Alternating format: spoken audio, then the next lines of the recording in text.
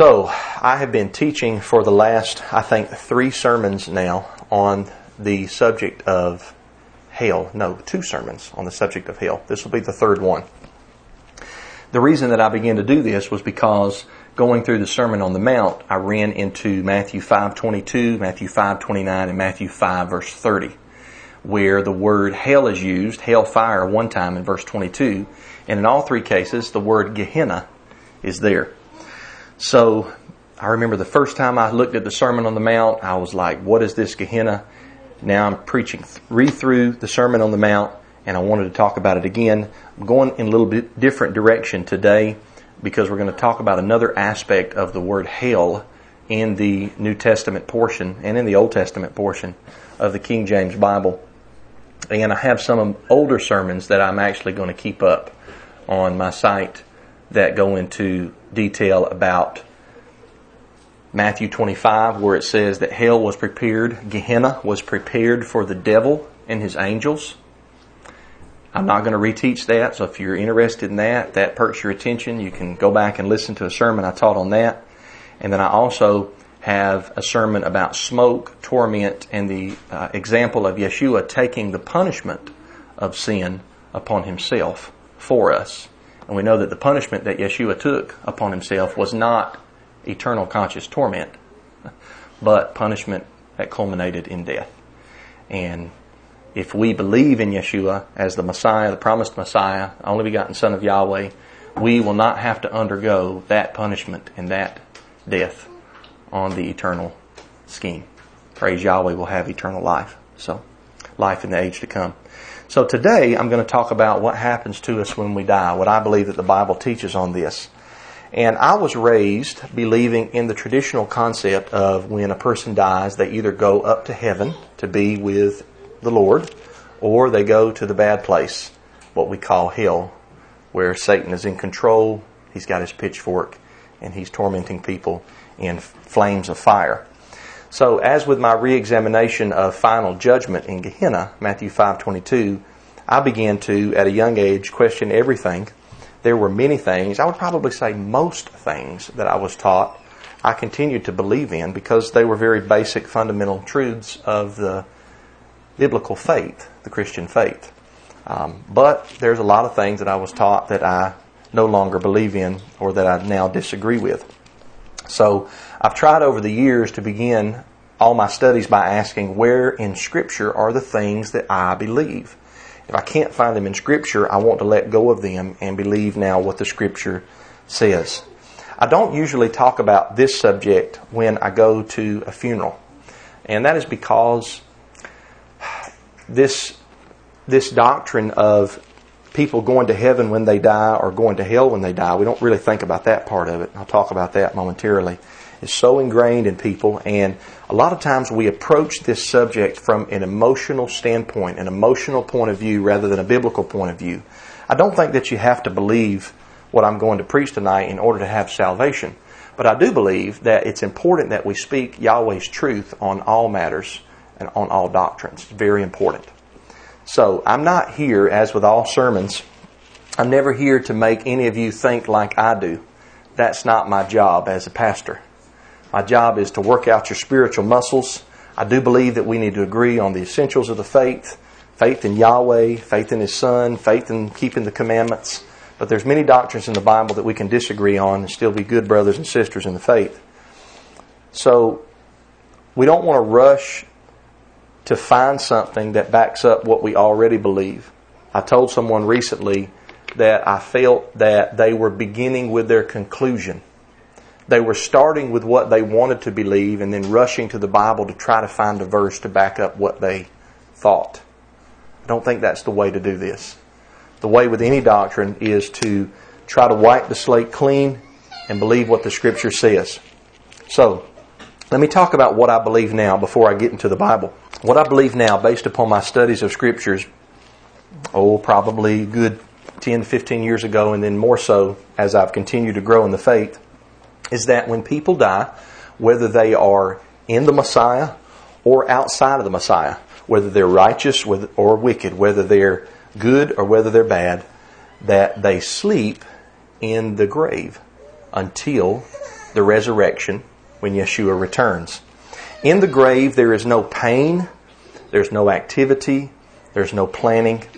They sleep, it's a peaceful sleep. And the first thought, I remember when somebody told me this for the first time, the first thought that I had when somebody told me this was I was a little bit sad because I had righteous loved ones that I was taught died and went to heaven to be with the Lord. But the Bible does not teach that our blessed hope, the hope that we have as Christians, is to be disembodied as what people call a soul or a spirit and in heaven. The Bible teaches us that our hope, our blessed hope, is to be resurrected to an immortal body and live on a renewed earth. Just like Yeshua was resurrected. He died, was dead for about 3 days, and He resurrected to immortality. His body still looked the same. There was a purpose behind this, but He even had the scars in His hands so that Thomas could look upon them and believe that He was really risen from the dead. So that's our blessed hope, that we will be resurrected out of the tomb or the grave, just like Yeshua, Yahweh's Son, was resurrected. And He's the first fruits of those that have fallen asleep. And then we'll be resurrected, if we're in Him, to immortality, to live forever on a renewed earth and a renewed heaven with Yahweh and His Son, where everything will be a paradise. It'll be the best place that you could ever imagine, and then it's even better than that, the new heavens and the new earth. However, after I was a little bit sad about that, I began to think about this in relation to my loved ones who had died, who were not righteous, or who I wondered about their state of salvation upon death. And this doctrine made sadness leave me, because if what I'm saying is accurate, biblically accurate, that people fall asleep, peacefully sleep when they die, then even my loved ones that were not righteous, or that I wondered about their state of salvation, they were not burning in torment for the last 150, 20 years. So I don't like to think about this, but I have loved ones in my family that have died that probably were not where they needed to be with the Creator. Now ultimately that's not for me to decide. Ultimately that's Yahweh's job. But if this doctrine be accurate, it gives me a little bit of peace to realize that Yahweh is not a mighty one of torture and that He is allowing them, even the wicked, peaceful sleep. And that's really what this doctrine and the doctrine that I've been talking about, the biblical accurate doctrine of annihilationism, really shows forth the character of Yahweh, that Yahweh really is love. He's a mighty one of justice. He has to punish wickedness, but He really is love. He doesn't torture people for all eternity, even if they're wicked and didn't believe in Him. So, with this view, people are not burning in torment right now, but they're resting in peace, along with the righteous. They're resting in peace as well. So, what does the Bible have to say? Well, one of the first verses that I ever saw in relation to this was Ecclesiastes chapter 9, verse 10. I'm using the King James Version tonight because it's a more literal translation, and there's a lot of words in here that I want to point out. Ecclesiastes 9, verse 10 says, "Whatsoever thy hand findeth to do, do it with thy might. For there is no work, nor device, nor knowledge, nor wisdom in the grave whither thou goest." The word grave here is the Hebrew word Sheol. Sheol. Sheol is used over 60 times in the Old Testament. Sometimes, about half the time, it's translated grave. The other half, 31 times, it's translated as hell. H-E-L-L. So a lot of times, we're going to talk about one place where it's translated as hell, that a lot of people that are King James onlyists have gotten bad doctrine from. This brother and I talked about the King James only movement a couple of Sabbaths ago, and we're going to talk about one of those in this lesson. But the context of Ecclesiastes chapter 9 verses 7 through 10 is this: enjoy the life that you've been given. The author of Ecclesiastes, Solomon, basically is saying that within the confines of Yahweh's law, as long as activities are lawful, you should enjoy life. Have fun. Eat, drink, dress up, put on perfume, have a good time with your spouse, etc.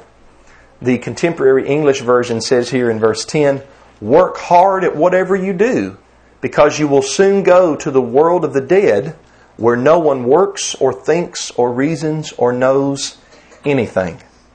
So we read Ecclesiastes 9 verse 10, and we might think, well, is this just for the righteous? Or is this also for the wicked?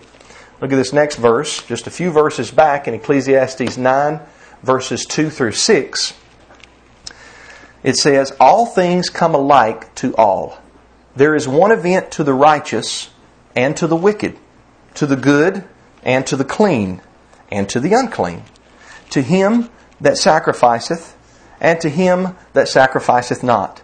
As is the good, so is the sinner. As he that sweareth, as he that feareth an oath. This is an evil among all things that are done under the sun, that there is one event unto all. Yea, also the heart of the sons of men is full of evil, and madness is in their heart while they live, and after that they go to the dead. For to him that is joined to all the living there is hope. For a living dog is better than a dead lion. For the living know that they shall die, but the dead know not anything. Neither have they any more reward, for the memory of them is forgotten. Also their love and their hatred and their envy is now perished. Neither have they any more portion forever in anything that is done under the sun. Ecclesiastes 9 verses 2 through 6 shows us that the same fate comes to the righteous and to the wicked. One event, death, applies to both. Verse 2. There is hope for the living, verse 4. But a living dog is better when it's compared to a dead lion. Now obviously if the lion is living, he's called the king of the jungle. A lion is definitely more ferocious and has more strength than a dog. But if the lion is dead, a living dog is better than that. The living know that they will die, but the dead know not anything. Verse 5. So Ecclesiastes 9 teaches us that when we die, whether we are righteous or whether we are wicked, that there is no activity in Sheol or in the grave where we go. Two verses that I found that aligned with Ecclesiastes 9 when I was first studying this subject. The first of it is Daniel 12 verse 2. Daniel 12 verse 2 is what I like to call a refrigerator verse. It's a verse that you need to keep in mind because it teaches us so much in one little sentence.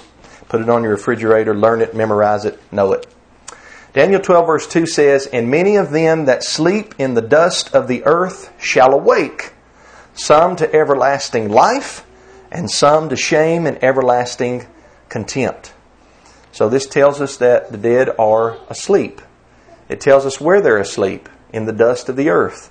And it tells us that there will come a time when they will awake. Awake refers to being resurrected. Some of them will resurrect to everlasting life or life in the age to come. Others will resurrect to everlasting contempt.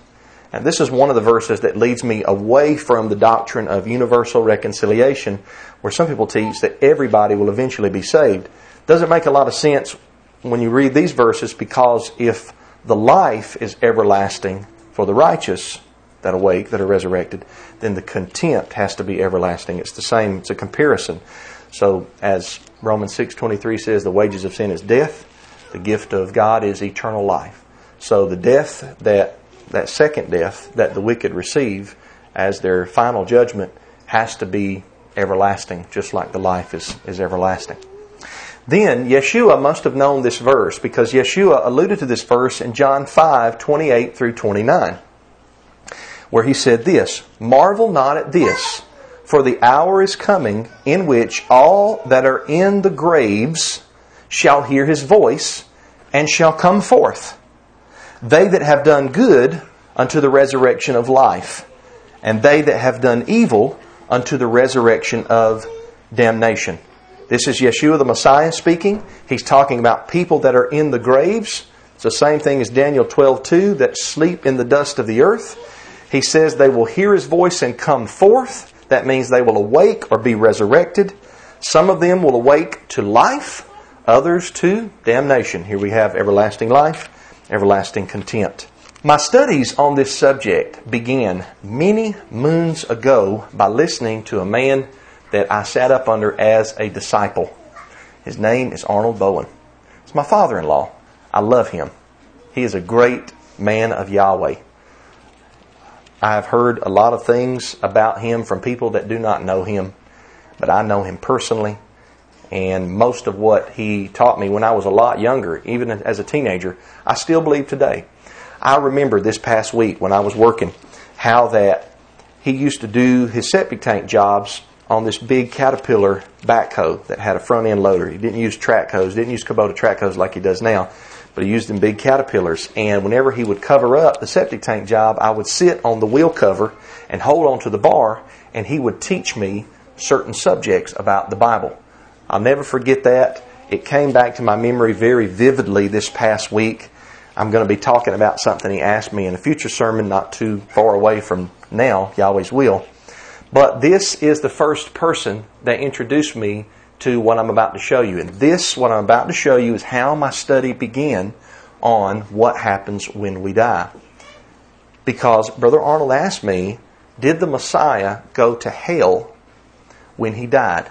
Now, his question was a little tongue-in-cheek. In other words, he was trying to be a little funny, maybe sarcastic. But he got me to thinking, and back when I was 17, 18, 19, 20, didn't know nearly as much as I know now, hadn't studied the Bible as much as I have now. So, Brother Arnold told me about a gentleman that had died. And he went to the funeral, and I think this was right after I had gotten married, if I'm not mistaken, back in early 1998. And he told me that when he was at the funeral, he discussed Where Are the Dead with a preacher that was there.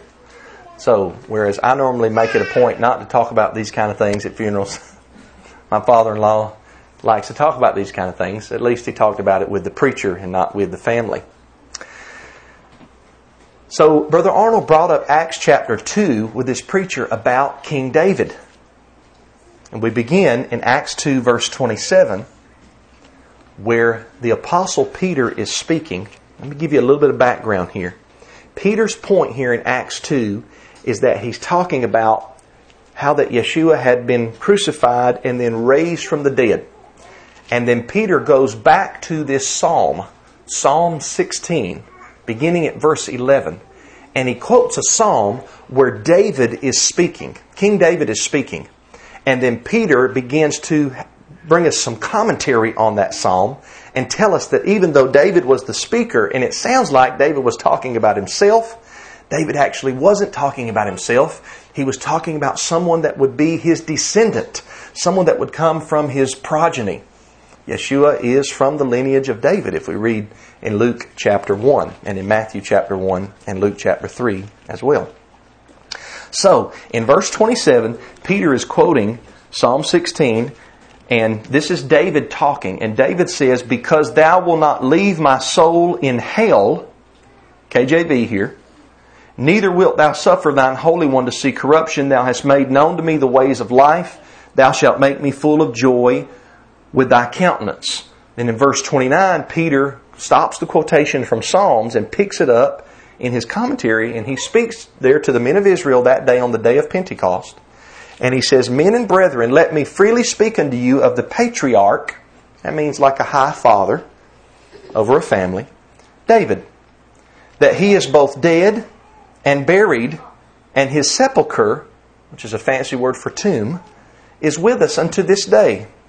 Therefore, being a prophet, and knowing that God had sworn with an oath to him that of the fruit of his loins, according to the flesh, he would raise up Christ to sit on the throne. He, seeing this before, spake of the resurrection of Christ, that his soul was not left in hell, neither his flesh did see corruption. So Brother Arnold brought up to this man and then to me that day on the Caterpillar backhoe that David was dead and buried, and Peter and the others knew where David's tomb or sepulchre was on the day of Pentecost, hundreds of years after David had died. Not only verse 29 says that David's dead and buried, but verse 34, if you continue to read, says, for David is not ascended into the heavens. This is Peter talking. And so I remember when Brother Arnold told me this, and I was reading the Bible, and I thought, well, if David didn't go up to heaven, that's what the word ascended means. David did not go up to heaven. If David wasn't up in heaven, and he was dead and buried, then why did I believe that when people died, they immediately went up to heaven? Well, someone told me that when the Old Testament saints died, they didn't go to heaven. But once the Messiah died and was resurrected, He opened up that portal, so to speak, and all of them were able to go to heaven.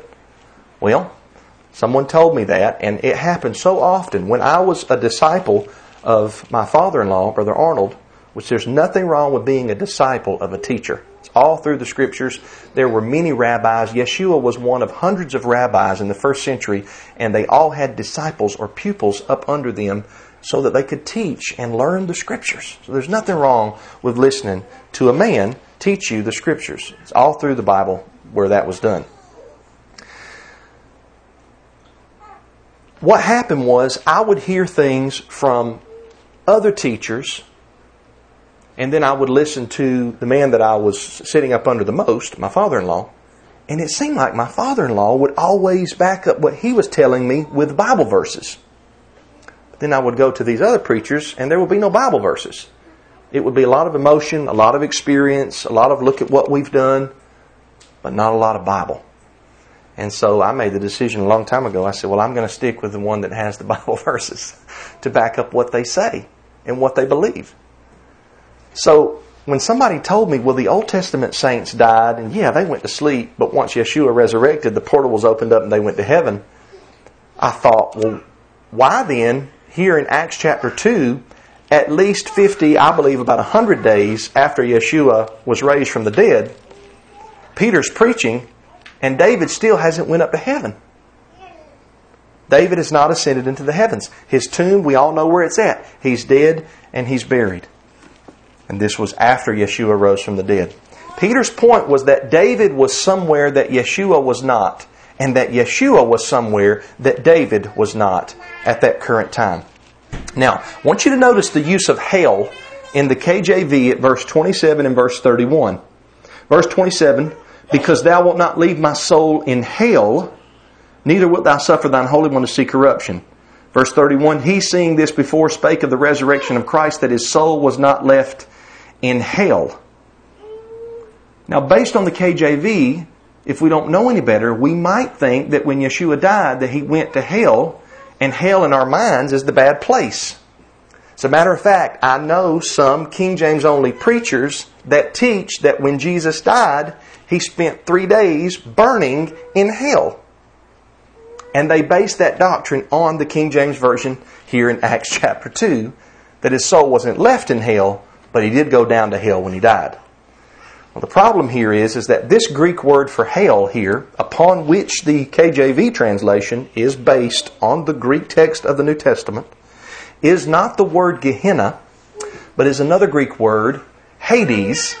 And Hades is the word that is commonly used in Greek for the tomb or the grave or death. So when David says, speaking about in prophecy of the Messiah, because thou wilt not leave my soul in hell, what it means is Yeshua's soul was not left in the grave. He was not left dead. What happened to him? We know the story. Yahweh raised him from the dead on the third day, victorious over death and the grave. Victorious over that. So we might get the wrong idea if we only stick with one English translation of the Bible, which you should always use multiple English translations of the Bible, and we have so many good study material and tools at our grasp nowadays to look up Hebrew, Aramaic, and Greek words, so you should do that as well. So David, according to the Apostle Peter in Acts chapter 2, David is not in heaven. He's dead and he's buried, and Peter knew where the tomb was. But Yeshua, his body was not left in hell. He didn't see corruption or decay. His flesh didn't start to rot. Yahweh raised him from the dead on the third day. As a matter of fact, I believe Yeshua was only dead for probably 30 to 36 tops hours. So he didn't even have time to start rotting. And Yahweh raised him from the dead. And then his new body was a body that was immortal, heavenly, celestial, never to die anymore. His old body was one that was corruptible, mortal, able to die. Promise of the resurrection. Yahweh raising Yeshua from the dead, and this is very exciting to me, shows us, brothers and sisters, Yahweh raising Yeshua from the dead shows us that death is not the end. It's not the end. If we ever think that it might be, think about what Yahweh did for Yeshua.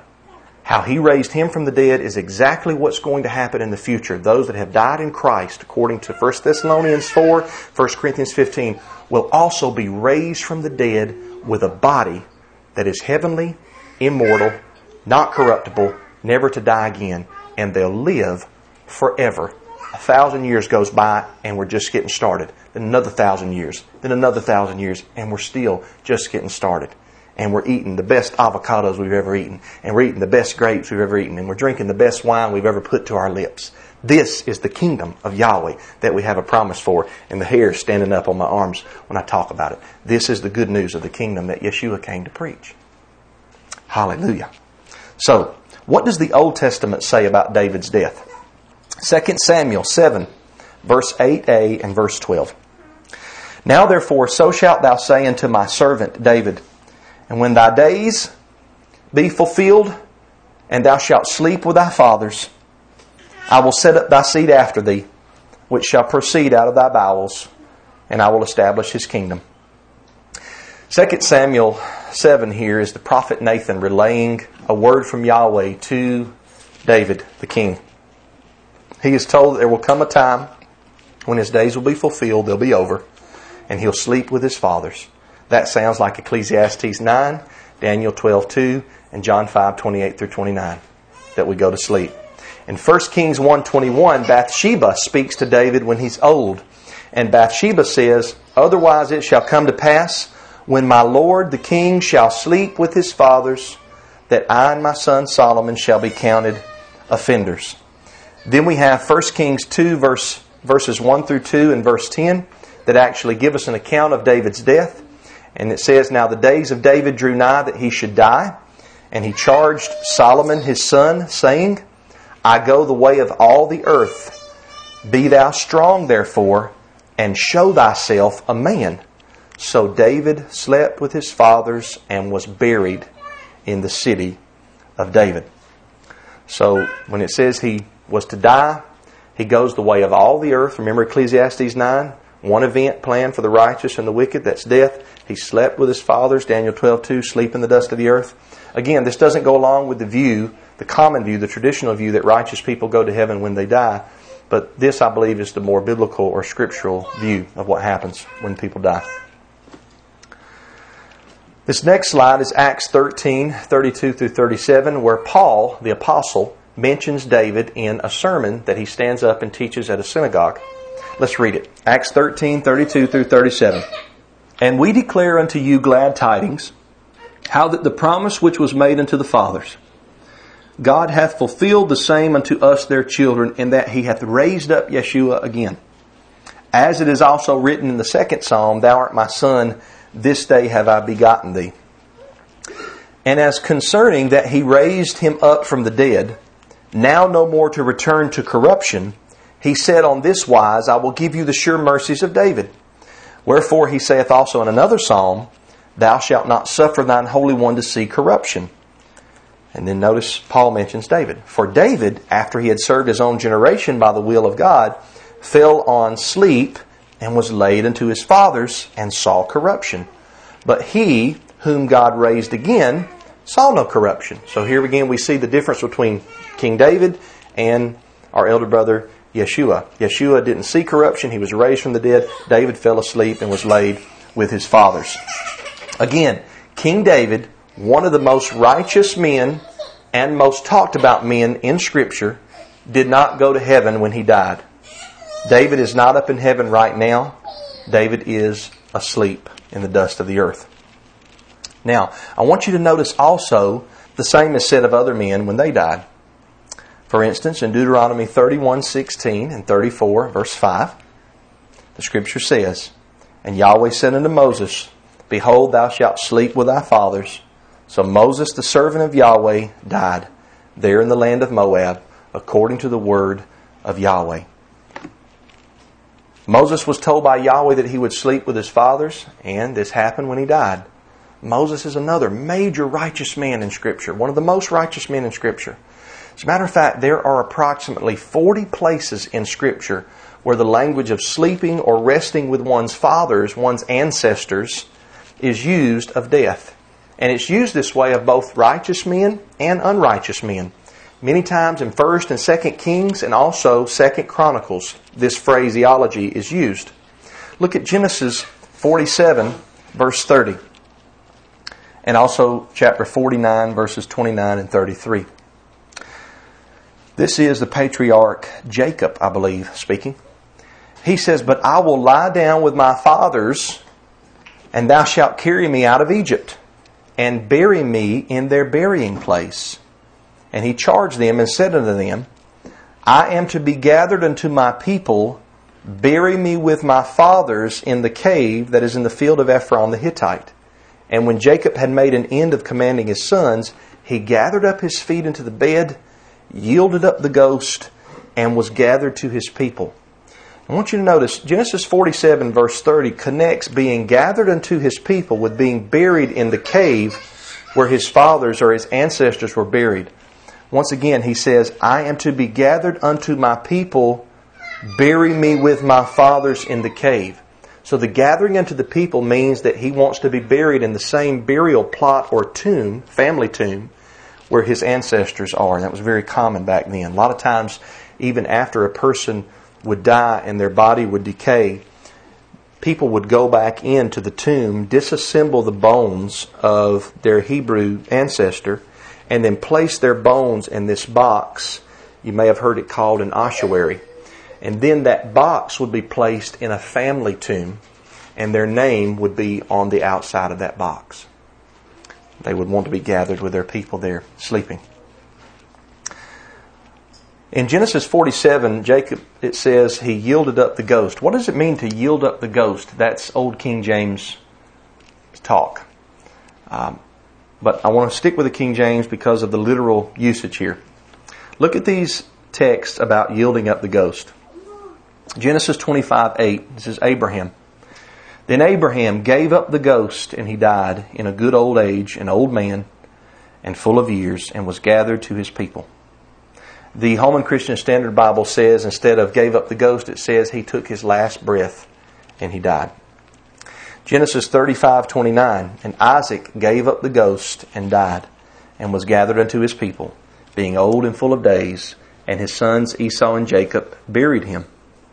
Job 14:10 and 12 says, "But man dieth and wasteth away. Yea, man giveth up the ghost, and where is he? So man lieth down and riseth not, till the heavens be no more. They shall not awake, nor be raised out of their sleep." Psalm 104 verse 29, "Thou hidest thy face," speaking of Yahweh's face, "they are troubled. Thou takest away their breath.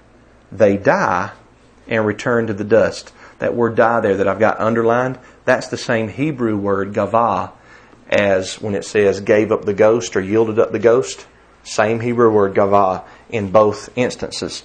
So dying is equated with Yahweh here in Psalm 104, taking away the breath of life and a person returning to the dust of the earth. Again, think about Daniel 12 verse 2, "Many who sleep in the dust of the earth shall awake at the resurrection time." I want to look now at the makeup of man.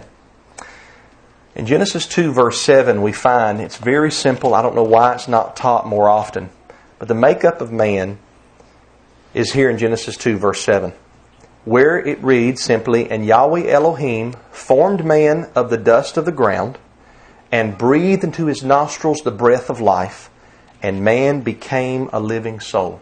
I want you to notice here that the Bible doesn't teach that man has a soul, but that man is a soul. We tend to view the soul as something that we possess and then that leaves us upon death. Like our body is dead, but our soul goes on and floats up to heaven and is conscious. That's how we tend to view a soul. But Genesis 2:7 doesn't teach that we have a soul, but that we are a soul. So I want you to think about Yahweh forming that first man, Adam, out of the dust of the ground. He forms him. Fingers, nose, eyes, out of the clay. And then Adam is laying there and he's lifeless. And then Yahweh breathes. And breath in the Old Testament and the New Testament often is the exact same word as spirit or wind. You see the word spirit, wind, and breath in the Old Testament. A lot of times it's the Hebrew word ruach. It's used for all three. It's the same thing in the New Testament. Spirit, breath, and wind in the Greek New Testament is the word pneuma. You might think of a pneumatic drill, an air-powered drill, right? Pneumatic means it's air-powered. Pneuma is the word for air or breath. So Yahweh leans down, so to speak, breathes into Adam's nostrils the breath of life, Yahweh's Spirit, and Adam all of a sudden is animated. Now he can see, hear, he can taste, he can talk, he can smell with his nose, he can move his arms, he can walk around. Can you imagine him moving around there the first time? Now he's animated. That's how man was created. And so the parts and what they equal are very easy. It's an easy equation to remember when you're talking or discussing with people about this subject, is that Genesis 2 verse 7 teaches us that dust of earth plus breath of life equals a living soul. This is how man was created. And of course we know Eve was a little bit different because Yahweh formed Eve out of part of Adam. Whether it was one rib, his whole side, rib cage, like Brother TJ said he believed, which is possible. Some people think that it means just part of Adam's DNA, but Eve was formed out of Adam. So, if this is how man was created, then what happens when Adam died? Not where did Adam's soul go or Adam's spirit go. I want to know what happened to Adam when he died. What happened to Adam as a person? Well, Genesis 3:19, Yahweh says to Adam, "For dust thou art, and unto dust shalt thou return." So, if dust of the earth plus breath of life equals a living soul, then when the breath of life is removed from Adam's body, he goes back, eventually, to the dust from which he came. He goes from being a living soul to a dead soul or a lifeless body. Ecclesiastes 3 verses 18 through 21 talks about this. It's not very complimentary to us as humans, but this is what Scripture says. "I said in my heart concerning the estate of the sons of men, that God might manifest them, and that they might see that they themselves are beasts. For that which befalleth the sons of men befalleth beasts. Even one thing befalleth them. As the one dieth, so dieth the other. Yea, they have all one breath, so that a man hath no preeminence above a beast. For all is vanity. All go into one place. All are of the dust, and all turn to dust again. Who knoweth the spirit of man that goeth upward, and the spirit of beast that goeth downward to the earth?" Both man and beast have breath. Both of them die. Both go to one place, back to the dust of the earth. Verse 21 poses a question concerning the spirit of man versus the spirit of the beast. Now, this should not be viewed as a separate consciousness, but simply as the breath of life, the spirit of life that Yahweh breathed into Adam's nostrils and that we all have as Adam's progeny. The question in verse 21 is answered in Ecclesiastes 12 verse 7. Ecclesiastes 12 verse 7 says, "Then shall the dust return to the earth as it was, and the spirit shall return unto God," or the Almighty, "who gave it." So, when Adam died, or when we die, that breath of life that was in us leaves. It's not a separate consciousness, but it leaves and it returns back to the Almighty that gave it to us. And then the body goes back, it sleeps there in the dust of the earth, awaiting the day of resurrection. I want to go over some various scriptures about death here. I want to start with Job 7 verse 21. Here are 6 verses concerning death that teach there is no activity there. Job 7:21, "For now shall I sleep in the dust, and thou shalt seek me in the morning, but I shall not be." Psalm 6 verses 4 through 5, "Return, O Yahweh, deliver my soul, O save me for thy mercy's sake. For in death there is no remembrance of thee. In the grave who shall give thee thanks? Psalm 30 verse 9. What profit is there in my blood when I go down to the pit? Shall the dust praise thee? Shall it declare thy truth? Psalm 88 verse 10. Wilt thou show wonders to the dead? Shall the dead arise and praise thee? Isaiah 38, 18 through 19. King Hezekiah thanking Yahweh after Yahweh gave him 15 more years. He says, For the grave cannot praise thee, death cannot celebrate thee. They that go down into the pit cannot hope for the truth, for thy truth. The living, he shall praise thee, as I do this day. And then Psalm 115, verse 17, The dead praise not Yahweh, neither any that go down into silence. As I begin to close this sermon, I want to look lastly to John 11 through 14, when Yeshua raised Lazarus from the dead. John 11 through 14 says this, These things said he, and after that he saith unto them, Our friend Lazarus sleepeth. This is Yeshua speaking. Our friend Lazarus sleepeth, but I go that I may awake him out of sleep. So we see that Yeshua was very familiar with the terminology in the Old Testament, that death equaled sleep. But then said his disciples, Lord, if he sleep, he shall do well. Howbeit Yeshua spake of his death. So the disciples thought they were talking about natural sleep. Well, it says it, but they thought that he had spoken of taking of rest and sleep. Then Yeshua unto them plainly said, Lazarus is dead. So the disciples thought, well, he's just taking a nap. He's okay. But Yeshua was talking about the sleep of death. It's kind of like me and Morgan were talking about this the other day, where the disciples came back there at the scene with the woman at the well in John 4, and they told him something about food, and Yeshua said, I have food that you know not of. And they're like, what's he talking about? We've got the food right here. But Yeshua often would speak spiritually. There's one case where he told his disciples, beware of the leaven of the Pharisees. And they said, why is he telling us to beware about the Pharisees' bread? But Yeshua was talking about their doctrine, which was hypocrisy. So he's speaking spiritually. So here's kind of a spiritual speak. He's talking about the sleep of death. But the disciples mistake him for saying that Lazarus has taken a nap. This reminds me, the sleep of death also reminds me of John 5, 28 through 29, where it says that all are in the graves shall hear his voice and come forth. Now, if you continue to read in John 11, what did Yeshua say to Lazarus before he came out of the tomb? Lazarus, come forth.